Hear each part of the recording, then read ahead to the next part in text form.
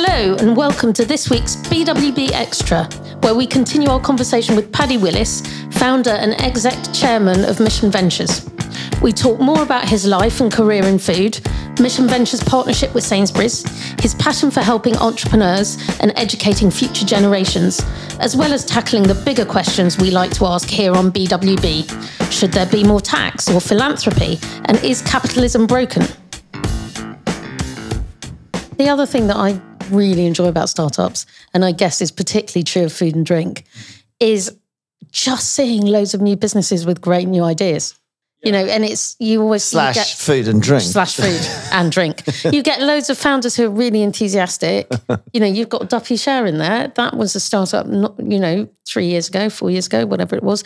You know, they're really enthusiastic and they love what they do. And they're so different. Every single one of them is different. And that just makes days quicker. And it does tend to come from a real passion. I mean, I think with a lot of other businesses, maybe, an app or, some digital tech business, it might be that you've really sort of scoured around and you've hit upon an idea and then you can go away and build it and see if they come. With food, it's usually either a needs-driven situation. So I can't find anything that either now maybe suits my dietary needs for whatever reason, or my lifestyle, or it's something, so maybe something given up. I mean, it's really interesting. When I go back, when we first started running accelerator programs for food and drink was beginning of 2015. We would get all sorts applying, and you'd see these, you'd hear these people saying, "Yeah, and I've got a free from X or a locale Y," and you think, "Oh God, really? Okay, let's try it." And you kind of grit your teeth, and and actually most of the time it was pretty dreadful. It's a very poor replacement for maybe something else they're trying to fix. Now, and that was really true of a lot of sort of no and low alc beers and spirits and that like. Now, blimey, the market's moved on phenomenally. And actually, often because they've been trying to emulate a real world product, I say real world product, what I mean is the original, before it became no or low or free from, is they've really had to work hard at it. It's the same with vegetarian. So I'm married to someone who spent 17 years as a vegetarian. The food that she cooks at home when we're on our sort of one of our, we don't eat a lot of meat these days anyway, but my point is that I would rate the vegetarian chili con carne or various other dishes over the original because you've got to really work hard at making the flavors work with vegetables. Having gone vegetarian for a year or two, and as a massive, grown up as a massive meat eater, what I found fascinating is when I stopped eating meat, the flavor improved, if anything. The flavor, I realized, is from the vegetables. What you lose is texture. Yeah. This meat has these incredible sort of crispy, moist, chewy, So you're no longer a vegetarian. But you must occasionally get ones where you want to go, look, guys, it's novel and disruptive, but perhaps... Well, I was doing this tasting session today with the team for these some of the brands that put themselves forward for the Thrive with Sainsbury's program, and my note actually on one of them was, I made a few comments, sort of technical comments on it, and then my last comment was, "What's the point?" And this is one of the biggest things that my colleague Nigel Parrott will say is, Nigel will go to his grave, and on there will be, "Did he meet a consumer need?" And that's his mantra is, actually, does this product? It might be great. Does it actually meet a consumer need? And so often we'll find, and actually, certainly in our industry, it's probably true of, I think, actually all startups is when people say, and I'm sure you guys probably would say from an accountancy perspective, the biggest reason businesses fail is because they run out of cash. Well, of course, it is. But why do they run out of cash? It's because maybe they didn't raise enough money to be able to fulfill on a really, really good proposition. The raise process early enough is the normal one. Well, anyway. Yeah, or it's actually kind of an interesting product, but it's not really. Just because your mum and dad and your brother and sister and your uncle and aunt said it was nice and good, it doesn't mean to say there's a market for it. In food, I find it fascinating how hard it is to create a demand for something new. I mean, when we first started getting involved in international business, we dealt a lot with Eastern European companies who all said, "Oh, I want to sell my stuff in Sainsbury's in the UK." And we had a food consultant as a business. We kind of started getting, because we were like, everyone keeps asking us for the buyer, and actually, I do know the buyer at Sainsbury's because he's my neighbour or something. And then we ended up with a food. Anyway, the point is there's all these products, and it's like, take anchovies and how we eat anchovies in this country. We eat it in a very particular way, and that's how we like anchovies. You give it to us in other forms, and we're like, don't know what the fuck that is, you know. And I find it very, like, how much we're a creature of habits. So people come up with a new product, how hard it is to actually, because we don't need that, you know. We're like, we go to the Chinese and all the same three things. We look at the menu. I actually am a bit weird. I always order something weird or different, and it annoys most people, including myself. But is that a problem in the industry, that, you know, there's innovation is stifled through really the public's lack of imagination, you know? Yeah, I think there's some truth to that. I mean, several of the products we were looking at today, sort of fresh in my head, you were thinking, well, this is quite a good product, maybe nicely packaged, etc. But are the consumers going to get it? Because it's just maybe one step further away from their understanding. So there's one product, I won't name it because the founders will know what it was, but which one I'm talking about, should they listen to this podcast? I'm sure they will, because I'm sure they'd be very well marketed. Oh, it's Paddy. Go on, listen to that. And it was just one of those ones where you thought, okay, this is a very popular product for consumers, but what he or she had done to it was, you know, looked great, you know, tasted fine, but it was probably just one step too far removed from it for it to be comprehensible in the few seconds that you've got when someone's picking up your product on a supermarket shelf. This is very similar to a great piece of advice Sandy Burrows gave me years back when I was involved in skincare, who came on the podcast. But she many years ago, she said to me about, like, oh, you make this, you know, she looked at a product of ours and she said, look, I get it, it's a skincare, but it doesn't fit together. When you're buying something, your brain's doing two things. It's going, I need toothpaste. And then it's picking up the package and it's sort of analyzing it on an emotional basis, whether that I need toothpaste fits with this sort of, you know, the feel of it. Does it suddenly say something on about it at dentures, and you think, oh no, I don't want anything for dentures, I want toothpaste. Yeah. And consumers don't like to be misled. You know, you're not doing it intentionally, but you've maybe styled something in a way which makes them think it's one type of product when actually it's something else.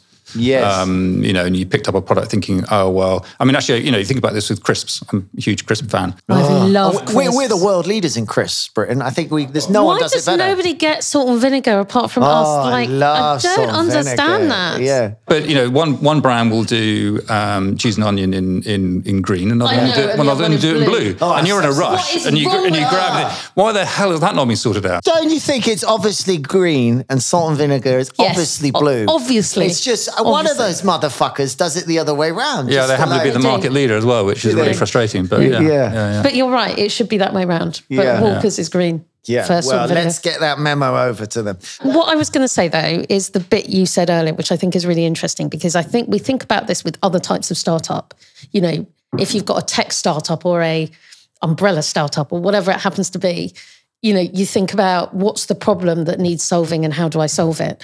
But I don't think people think about that with food and drink, because they're kind of like, does this taste nice? Oh, yeah. Yeah. You know, without thinking actually what is the value proposition to the customer. I see. It's sort of, you make it in your kitchen and think this is delicious. Yeah, you don't approach it as a piece of software saying, we've got fucking people to buy this thing. You know? Well, the thing with software, using that example, is that it's in an elastic market to a degree. You know, you're not going to buy software just because you can. But if you think manufacturing, really. But by far the biggest proportion of grocery products are sold through supermarkets, and the supermarket shelves are not elastic. So you go and pitch to a buyer for your category, you've got to convince them that your product is worth taking another product off the shelf. They've got to go and have a difficult conversation with the supplier to say, I'm delisting those three products in order to put someone else's product on, which I've not actually tested yet. In the market.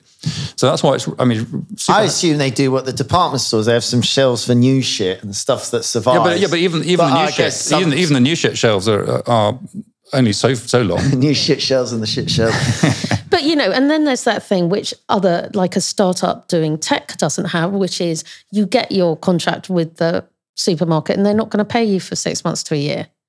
So you've got a much longer lead time. They are getting a bit better at that. They are getting a bit better. Out of interest, do you agree with a bugbear of mine that I will say until I die as loudly as I can in any opportunity I can, is that it should be against the law for large companies to vary credit terms beyond 45 days or something. Just say, That's fucking it. You pay people, because the way they don't stifles so much, And their argument, and it'd be interestingly, Sainsbury's is doing it, is we keep the money because we're the ones investing in actually doing something useful. You guys are just little businesses. That's one of the main arguments, apparently, that we're the big boys. Let us take our money and invest it in, minorities. And so you wouldn't be able to do that. But I just think it should be illegal. Yeah. Well, to be fair, some of the big supermarkets are much better now offering shorter terms. Why is that? Why is they having Well, pressure? I think that's Lidl. I think it's coming from. I think it's a little bit of pressure. Aldi and Lidl, I bet. It might be. No, actually, I'm thinking of the likes of Sainsbury's and Tesco's. They've, for a few years now, they've had programs where you can get paid much quicker as a small business if your why are they turnover is under a certain corporate threshold. social responsibility is coming through? Yeah, I think it's a bit of that. Yeah, a bit of that. Yeah. And Sainsbury's are doing this amazing thing with you, which which is pretty cool. And they're putting £1 million on the table for the program and grant money to the businesses. So that's not to be sniffed at. Not to be sniffed at. I mean, it's really grant money in this industry, in our industry, is really hard to get hold of. Of course, it's grant money, so meaning they don't owe it back. It's not equity. They're literally giving away any equity. You're taking 8 companies, they're all getting 100 grand. Well, they get 50, and then the better ones. Yeah, those that get accepted onto program will automatically get, I think it's 20K, and then by the time you make it all the way through, if you get to be one of the final ones, you'll have had over 100 grand's worth of free money. And they've paid ourselves and Foundervine to deliver hopefully a really powerful program. So that's taking up how much of your week? Well, as a business, it's pretty intense at the moment because we've got all these applications which are being filtered. It's a business in itself. This is supposed to be a long-term thing with Sainsbury's. Well, we would love it. I mean, their stated intentions, they want to get their supplier base to reflect the British population. Roughly 13-14% of the population comes from an ethnic minority. That is not the status of their supply chain at the moment. So this is a pilot, effectively. It is a pilot to test out this theory that given the right support and some financial support. Because the other thing is, of course, if we give guidance to a founder to say, your product will be more investable and more distributable through the likes of Sainsbury's if you did X or Y. Well, if they haven't got the cash to go and do an X and Y, they can't do anything with that information. So they've been given the means of taking the advice and guidance that they receive from people who've been around the block a few times and done a number of these programs, so they can take action. And that would then hopefully also make it easier for them to raise investment as they begin to scale, because as we appreciate, female investors find it much harder. And 60%, by the way, of our applications, over 250 so far, are women. Yeah. So you've got to get 250 down to 9. Yeah. Oh, that's quite a task. Do you get to try all the food? No, we don't taste 250. Just line it up. I'll tell you. But that's Mr. Tequila, you're in. That's roughly the right proportion, isn't it? 60%. Because aren't there slightly more women in the world than men? But you're talking 51%, 52, 42, it's not that big. When you look at proportion, like 0.5% more this year is massive. So it's like, we've got an extra 500,000 women we don't know what to do with. I know what to do with them. Oh my God. I didn't say anything. That could have meant anything. You know what's interesting is the suppliers to Sainsbury's are probably mostly run big white men companies or whatever. But the competitors to Sainsbury's... Oh God, stop. You have a passion though within there. It said, we were discussing earlier in terms of you feel that you were a founder and then you have a responsibility to bring people up. And I think one of the, there's terrible things in the world right now, but one of the most beautiful things in the world is that anyone who has a laptop and an internet connection can make a living if they work hard at it, and they can be anywhere in the world, and that's fucking mind blowing. Even though it's no guarantee that you're going to make a lot. But anyway, do you not think so? No. Laptop. You're seriously telling me anyone with a laptop can make a living? No, laptop and internet connection, a working brain, and hard work. That's the bit though. Hard work. There's so many different ways. I mean, you can be you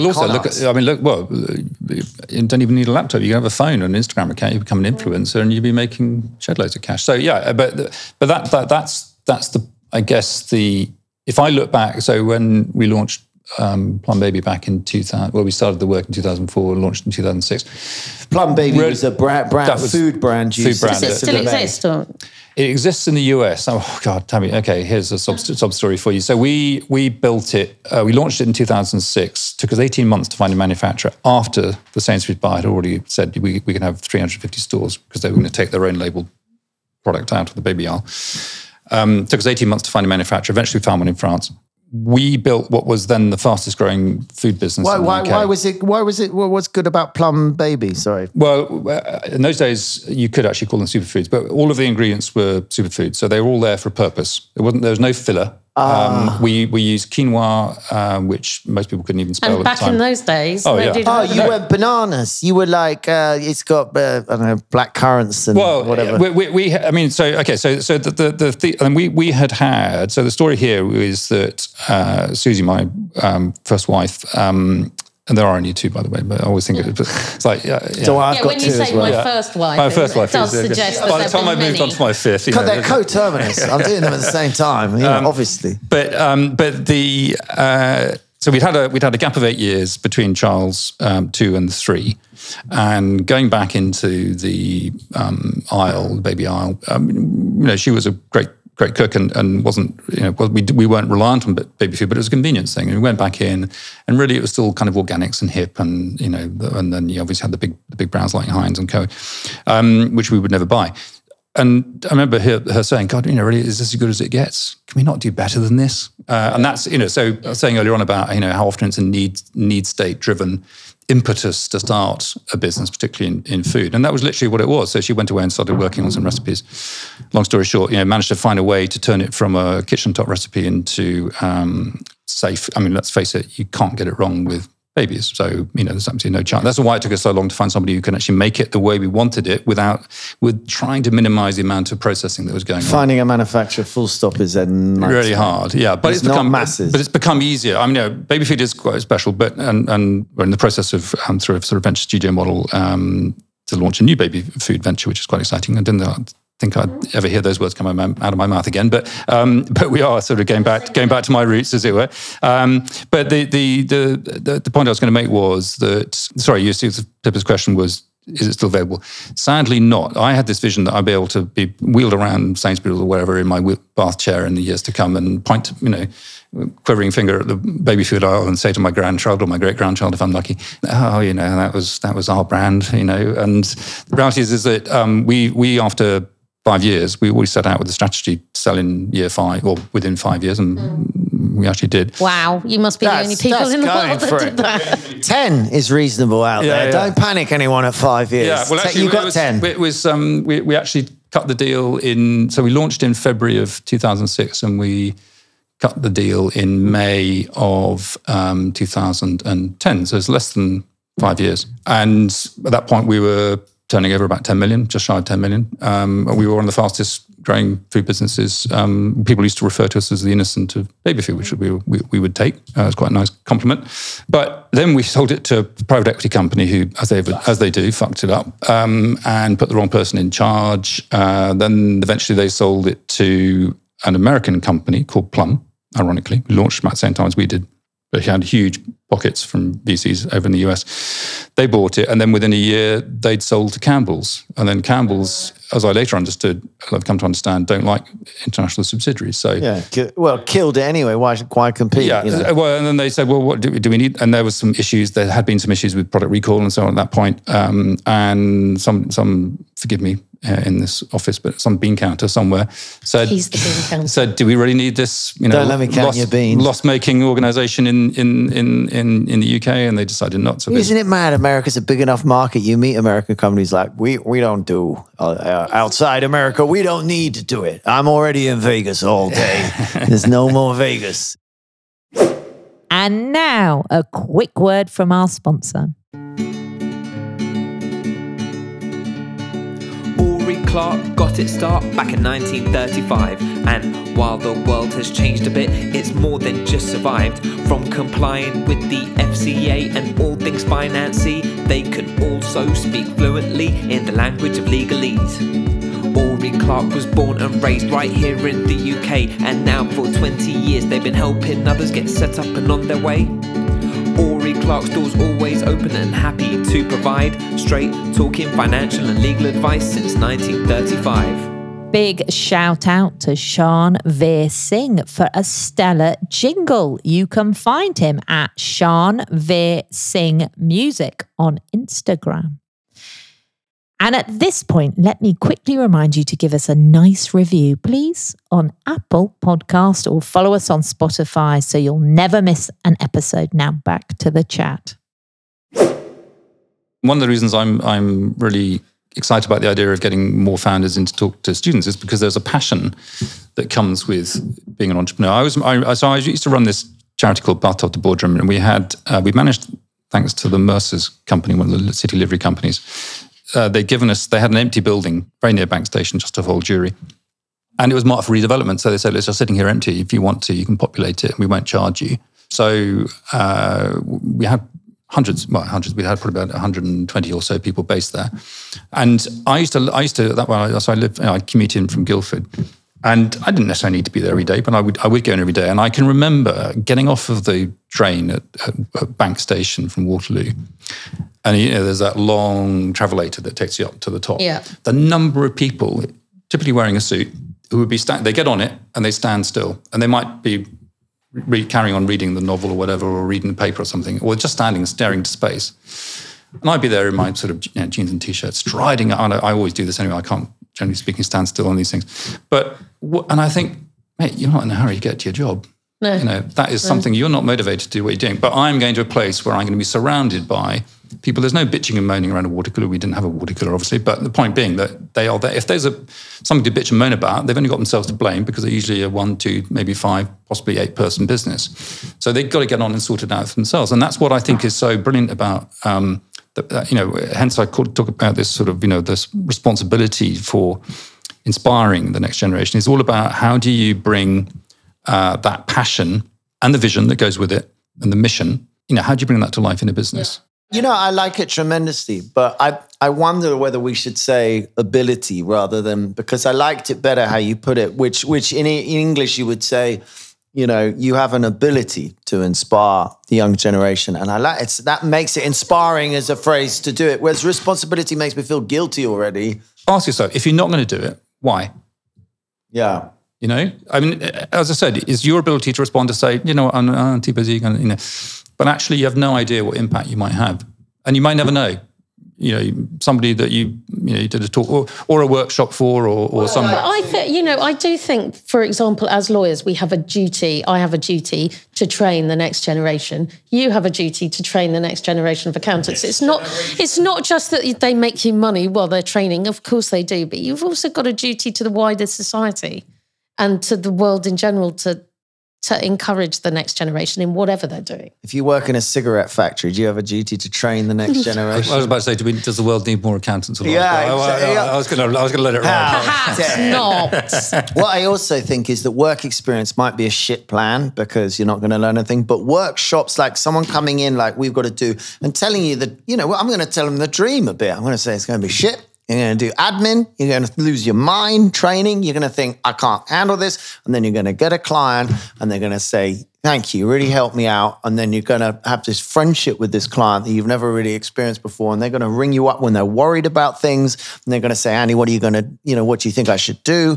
And it's this hugely honorable, fascinating job. And you have these weapons, like, You're like, they're asking you questions. Sometimes you don't fucking have anything to say, but you understand tax, you understand law, you understand some of the systems. You have other clients in similar situations. You therefore have sometimes a learned opinion, But, and I also think, and I wonder whether you find this as well, that part of it is, yes, you have an obligation or a responsibility, but also, doing a workshop, talking to startups in particular, you don't have to be explaining anything earth-shattering for them to be thrilled and really engaged and really part of that workshop with you. And it can be the most fun you have in a week. Yeah, absolutely. Well, and it's an opportunity to get out and because, we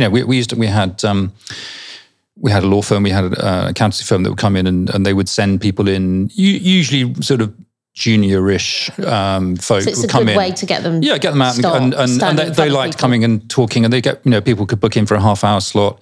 It was a fun place for them to come, And you could really drop a gem into someone's lap that they could go away and something they've been keeping awake at night. And now they've got an answer for it. They haven't going to pay for it. That's the other thing. Of course, people always, and I've been guilty of this in the past, of saying, I can sit on my hands rather than pick the phone up because I'm going to get billed for it. But actually, sometimes you just need to have that conversation. And sometimes it's just say, just carry on doing what you're doing. It's fine. You don't have to worry about it. And you don't need a lawyer is the greatest thing most people can hear. I love this thing of doing it in schools, though. It's like the sort of thing Sainsbury's might be into. I love the idea. Schools have spare rooms. They have free labour. If it was developed a bit more as an idea, and you could contribute, you'd say, okay, you're going to get these 5 people, and you can get them to do well. If you wanted it at the start, it doesn't have to opt in. Yeah. And I think there's exciting stuff that you can do. So literally yesterday, I was talking with the CEO of a foundation that has a multi-academy trust.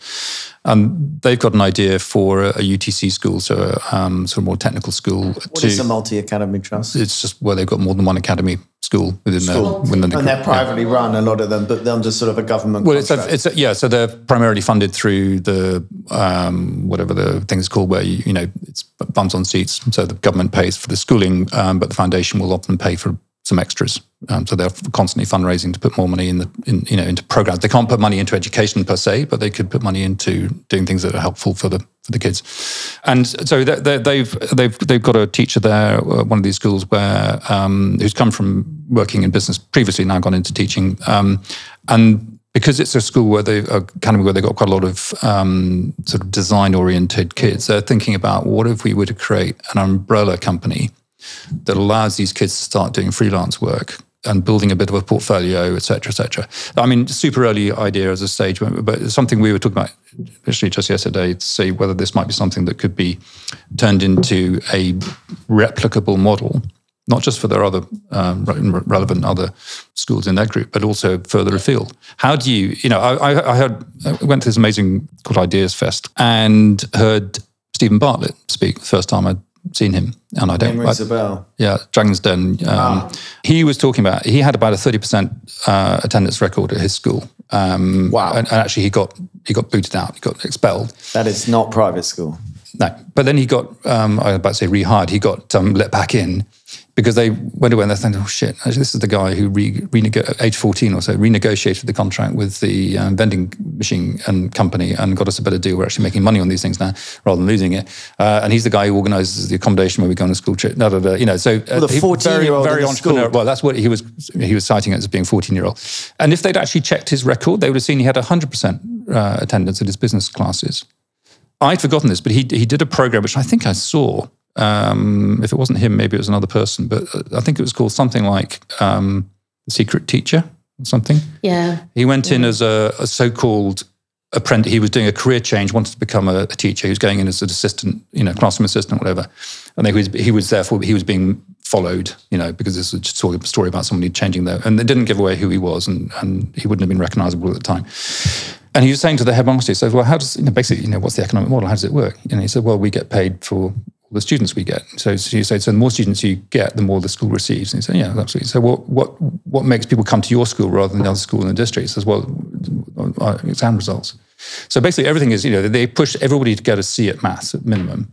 You should be, so his whole point was, it's very easy to overlook what's right under your nose by just having a lens, which is, can they get a C in maths? Can they get a C in English or whatever?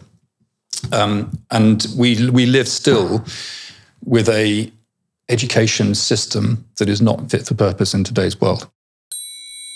So in this crazy world we're living in, and startups are out there creating value, which is great. We have a sort of culture almost that anyone successful in this country is a bastard, even though they're not a billionaire. If they're living in this country, then half of their money income is going to be going into tax. So should they be paying even more into tax? Should other people pay more because the government's going to take that money and run society better? Or do you believe that philanthropy and smaller organizations trying to, do smaller things, have a role, and we should push a bit more money, rich people, for instance, should give more money? We like to tackle some of the kind of bigger questions. Bigger questions, yeah.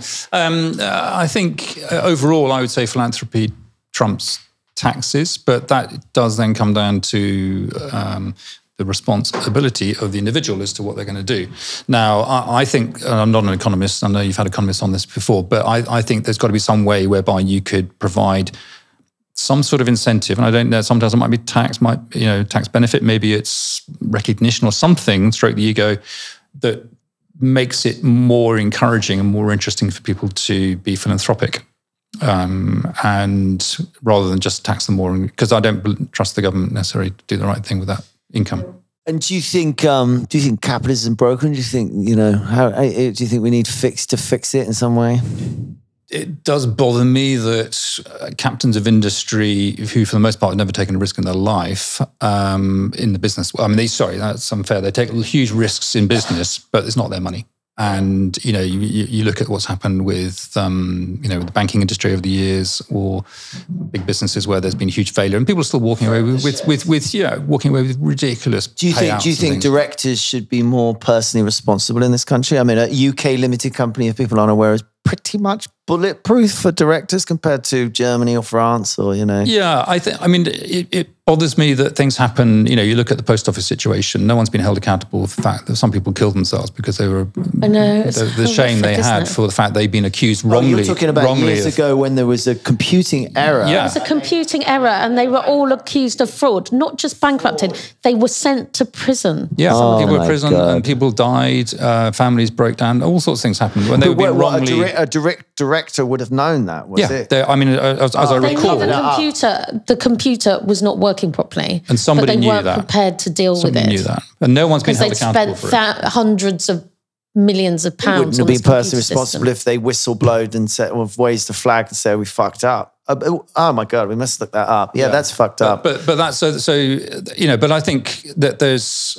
People will say, oh, yeah, but if we don't pay like the Americans, then we won't get the talent. But, when we come to CEOs and top board members, but I think it's shameful, the disparity between remuneration for top officials. It's unbelievable. Yeah. You listen to, I was listening to, as I do a lot, Radio 4, and they were talking to somebody from a water company. And they were quoting the fact that the chief exec of this water, it was Thames Water, and the chief exec had been paid 3 million golden hello last year to become chief exec of Thames. This is a company, right, that is throwing sewage into the rivers, that has so many leaks that it's losing hundreds of thousands of litres of water a day, and is telling people that they can't water their gardens.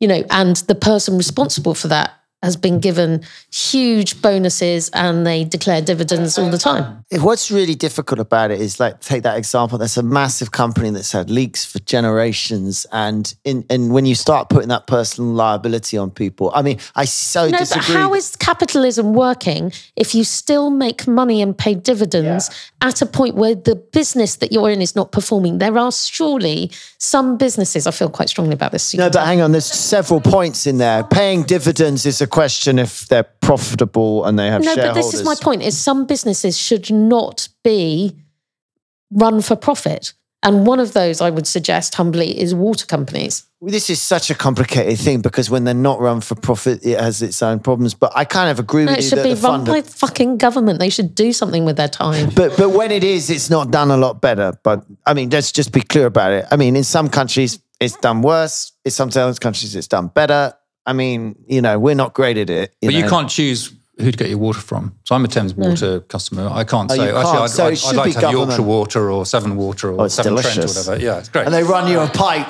They start delivering it in plastic bottles. That's my water. Yeah, you can't do that. But obviously you can chop and change around electricity supplies and look how well that's worked out. But the reality is that I think there is, I haven't got a solution. I'm not going to pretend I have, but I think there is a problem when people who are paid because they're so brilliant, they're 3 million handovers, golden hellos and huge bonuses, and that they can walk away with all of that, even though they've fucked up. What really upsets me, as my wife's a doctor, is the medical profession can't. One fucking person dies and they hadn't slept in 2 days and they made some complicated mistake and they got the wrong, and they can go to fucking prison, and they will, because because someone died, people are like, I'm gonna fucking destroy you. You know, I'm so upset because it was your mistake which killed my husband. And it's like, shit's gonna happen. I'm a doctor. But it's also the disparity. I'm not saying that people that do well in their job and do a good job shouldn't be paid more.